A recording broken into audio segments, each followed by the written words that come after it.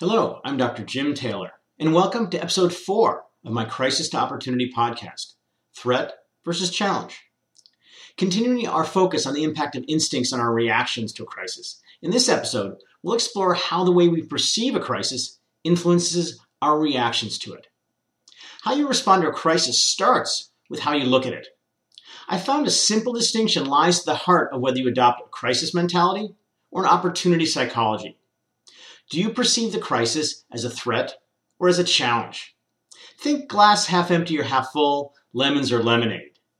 Whether you view crises as a threat or a challenge sets into motion a diametrically opposed cascade of thoughts, emotions, and actions that result in either constructive or harmful responses to a crisis. The problem is that whether you respond to a crisis as a threat or a challenge is initially driven by your deeply ingrained instincts that I've talked about in previous podcasts. The threat instinct arises instantaneously to protect you from the perceived danger. You experience visceral and dramatic emotions, including fear and anger. Your body mobilizes through powerful physiological changes that were designed to help you survive. And your focus narrows to guarantee that you pay attention solely to the presenting threat. As emphasized in a previous episode, this reaction served humans well in primitive times when the crises we faced were obvious and immediate. Back then, there was no other choice but to respond immediately and urgently if we wanted to have a chance of survival. However, due to the amorphous nature of most crises these days, this defensive posture would more likely decrease your chances of survival or successful navigation of the crisis at hand. For example, holding onto a job, protecting your retirement portfolio, or keeping your marriage intact. The painful irony of the threat instinct is that it once ensured the future of humanity, but today can actually exacerbate rather than mitigate a modern-day crisis. The ability to respond to a crisis as a challenge separates us from our primitive forebears as we must resist our most basic instincts. The fundamental goal behind the challenge response is to pause rather than act instinctively, engage our cerebral cortex, and figure out a way to overcome the crisis. Most importantly, we now strive not only to survive, but to thrive, as I discussed in the previous episode, in the difficult environment that the crisis has created in our modern lives. This challenge mindset goes beyond simply creating a physical and psychological state that enables you to direct all of your resources to removing, or at least minimizing, the threat the crisis presents to you. Although crises are definitely experiences that are not relished or sought out, using the crisis approach allows you to view them as opportunities to be embraced rather than misfortunes to recoil from. With this challenge perception, you're focused on responding to the crisis with commitment, confidence, and courage while minimizing counterproductive emotions like doubt, worry, or fear. Challenge is associated with embracing what needs to be done to overcome the crisis, rather than obsessing about potential harm that might result from the crisis. This quote-unquote can-do state acts as the foundation for an opportunity mindset by creating a positive lens through which you view and experience the crisis. The challenge reaction prompts you in a vastly different emotional response to the crisis than the threat instinct does. Instead of the negative, unpleasant, and unhelpful emotions that are part of the threat reaction, for example, fear, frustration, anger, and despair, challenge emotions include hope, pride, inspiration, and equanimity. These much more pleasant and productive emotions propel you toward confronting the crisis you face rather than avoiding it or sabotaging your efforts to alleviate the crisis. In turn, these emotions activate a physiological state that actually better prepares you for responding positively to the complex nature of crises today. You feel just the right amount of adrenaline to make you feel ready to perform your best. Your muscles are loose and your breathing is deep and controlled. Unlike the intense and uncomfortable physical changes associated with the threat instinct, the challenge approach leads you to feel physically comfortable and in control of your physiology. You may feel relaxed yet energized, or perhaps even fired up to take on the crisis. This more calm condition allows your mind to be clear and intentional. You'll be confident that you have the capabilities to surmount the crisis. Maintaining this relative calm in the storm of a crisis enables you to focus on the depth and breadth of the crisis, analyze possible options, set reasonable goals, make sound decisions, plot appropriate courses of action, and pursue them with vigor that wouldn't be possible in the frenzied state of the threat instinct. From the African poet Ben Okri, the most authentic thing about us is our capacity to create, to overcome, to endure, to transform, to love, and to be greater than our suffering. It is unrealistic to expect that you will never experience the threat instinct in response to a crisis again. We would all love to be cool, calm, and collected when faced with a crisis, but that's rarely the case, at least initially. Because the threat response has been wired into our brains through millions of years of evolution, some feelings of threat are an inevitable part of being faced with a crisis. As such, the presence of the threat instinct when faced with a crisis is less important than whether or not you continue to react to it the same way our primitive ancestors did, or you're able to let go of it and shift to a challenge orientation. The first step in making the shift from a threat reaction to a challenge response is to recognize that your threat instinct is being triggered.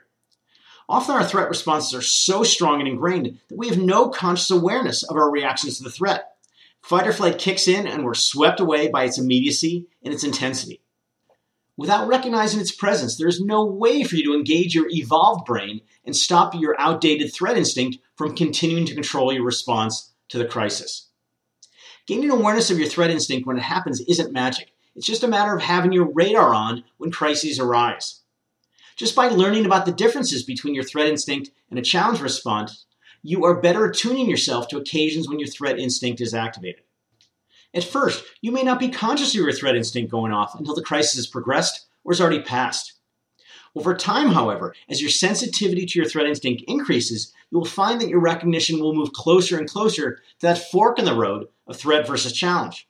Until one day, when you're confronted with a crisis, you will have an epiphany. My threat instinct is kicking in and I can do something about it. From Thich Nhat Hanh, the Vietnamese Buddhist monk and peace activist, awareness is like the sun. When it shines on things, they are transformed. The next step in overcoming your threat instinct is to accept it as normal. How normal, you ask? Well, so normal that billions upon billions of human beings over hundreds of thousands of years have experienced the same response before you. Unfortunately, the threat itself isn't the only problem when you experience a threat instinct in reaction to a crisis. There are three things that can exacerbate the impact that a crisis has on you. First, allowing the threat instinct to consume you and drive your thinking, emotions, and reactions. Relying on this primitive and outdated instinct to help you through a modern-day crisis will certainly not end well. Second, attempting to ignore or distract yourself from the crisis in the hope that it will just go away. The fact is that crises don't usually just run their course. Instead, they tend to persist and even grow if not actively staunched. Plus, crises tend to be big and powerful, like an 800-pound gorilla in the room.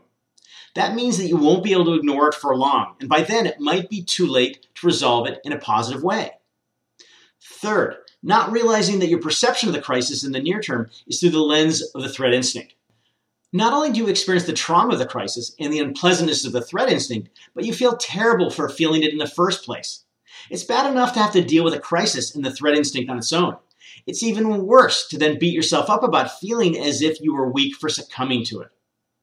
These feelings can create a psychological and emotional vicious cycle that compounds the impact of a threat instinct many times over. You feel bad about feeling bad, which makes you feel even worse, and that increases the perception of the threat and the harm that is incurred by the crisis. When your threat instinct is triggered, cut yourself some slack by accepting it as a natural, though not ideal, response to a crisis. This acceptance takes the pressure off of this threat feeling, lessens your inner turmoil and conflict, and makes the threat less menacing and more realistic.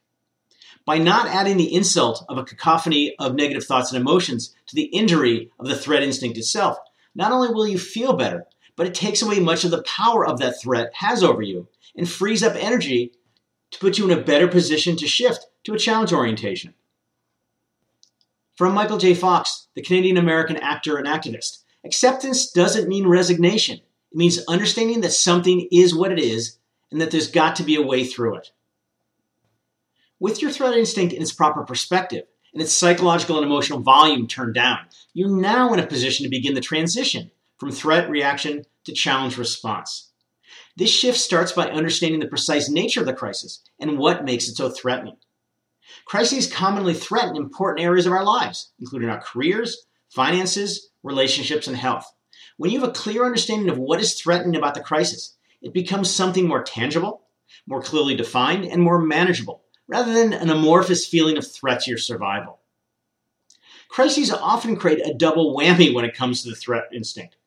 There are the obvious threats such as a serious health issue or financial ruin, but these overt crises often trigger internal crises of self that threaten our perceptions of ourselves.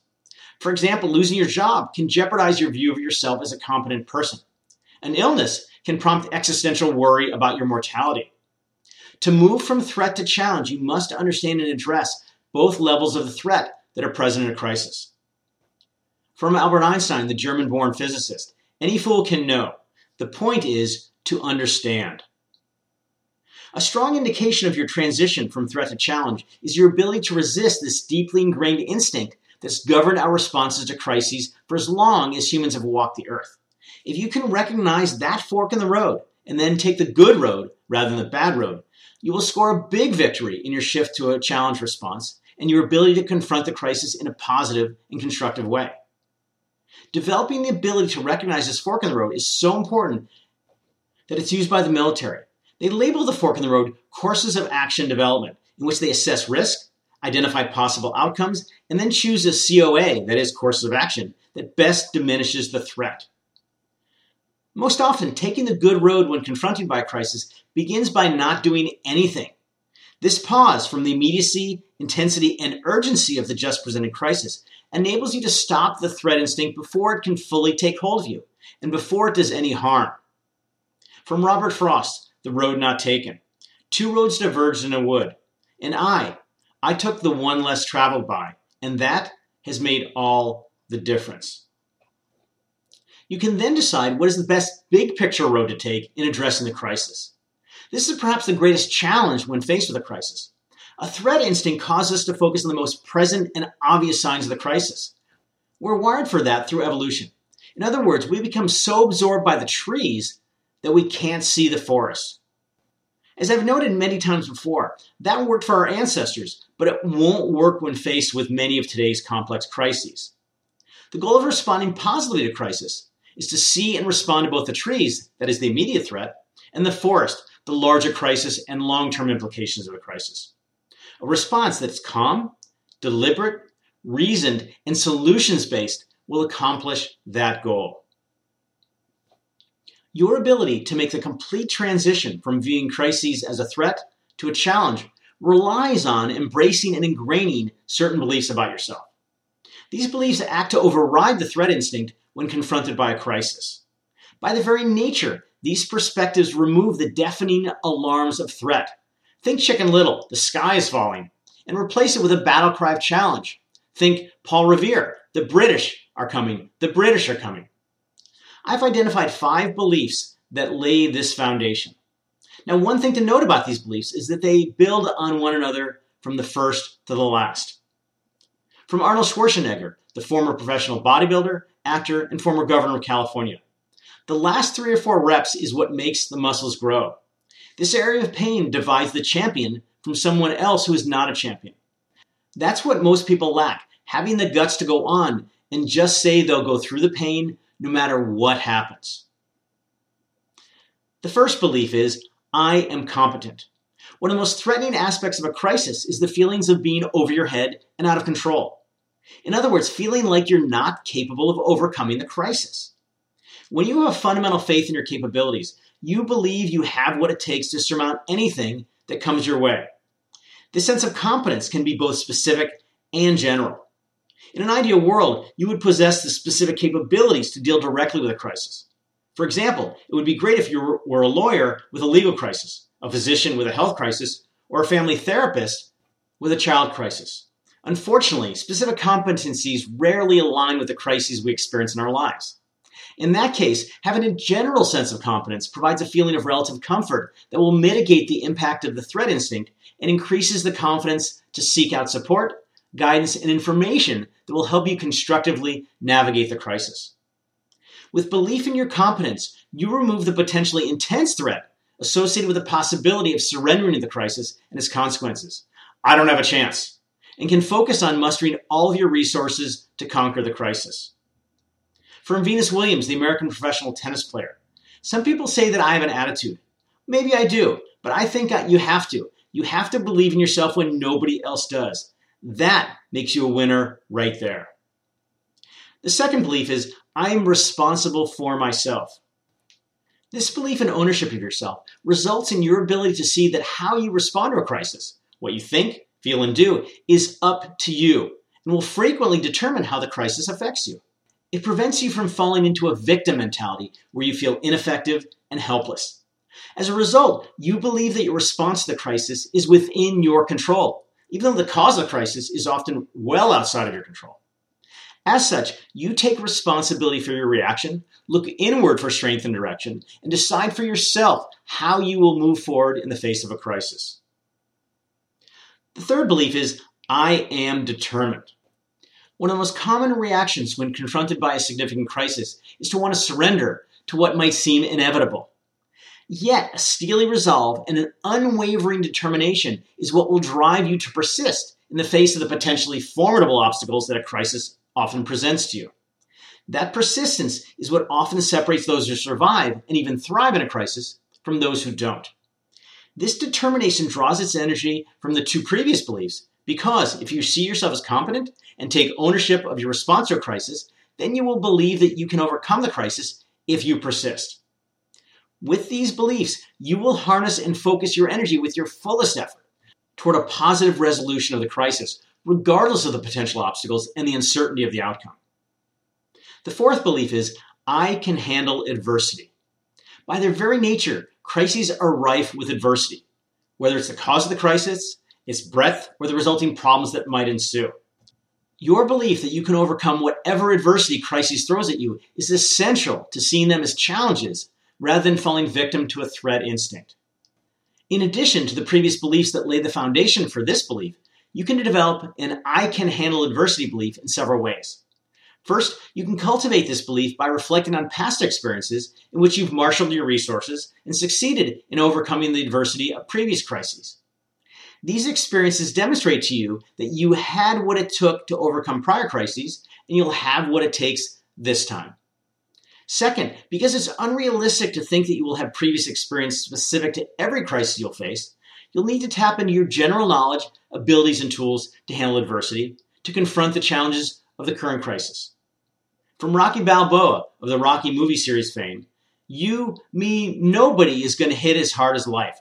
But it ain't about how hard you hit. It's about how hard you can get hit and keep moving forward. How much you can take and keep moving forward. That's how winning is done. The final belief is, I can effect change. The above four beliefs act as the wellspring for the basic yet powerful belief that you can catalyze positive change, even in response to a very serious crisis, whose sheer size or force may seem to preclude any such change from occurring. Realistically, due to the intangible, complex, and oftentimes incomprehensible nature of today's crises, the change that you seek to resolve a crisis is often outside of your control. So, depending upon the type of crisis, when I speak of change, I'm referring to change in your beliefs about your ability to change the way you think, feel, and act in response to the crisis. So you can't control the crisis itself, but again, you can control how you approach it. The belief that you can affect change arises from your experience, knowledge, capabilities, tools, and support that you bring to bear as you face the crisis in front of you. In sum, when you embrace these 5 fundamental beliefs, or perhaps just remind yourself that these beliefs are true and powerful, you create in yourself a foundation that enables you to confront a crisis with confidence and determination. This foundation allows you to let go of your primitive threat instincts, disconnect from your amygdala, fully engage your evolved cerebral cortex, and access your entire arsenal of abilities that you possess. In turn, you'll be prepared to respond positively to whatever life throws at you, even in the most dire of crises. Finally, in adopting these 5 beliefs, you complete the transition from threat reaction to challenge response and are one step closer to adopting an opportunity psychology in the face of a crisis. I'm Dr. Jim Taylor, and thanks for listening to episode 4 of Crisis to Opportunity. And be on the lookout for episode 5 in the near future.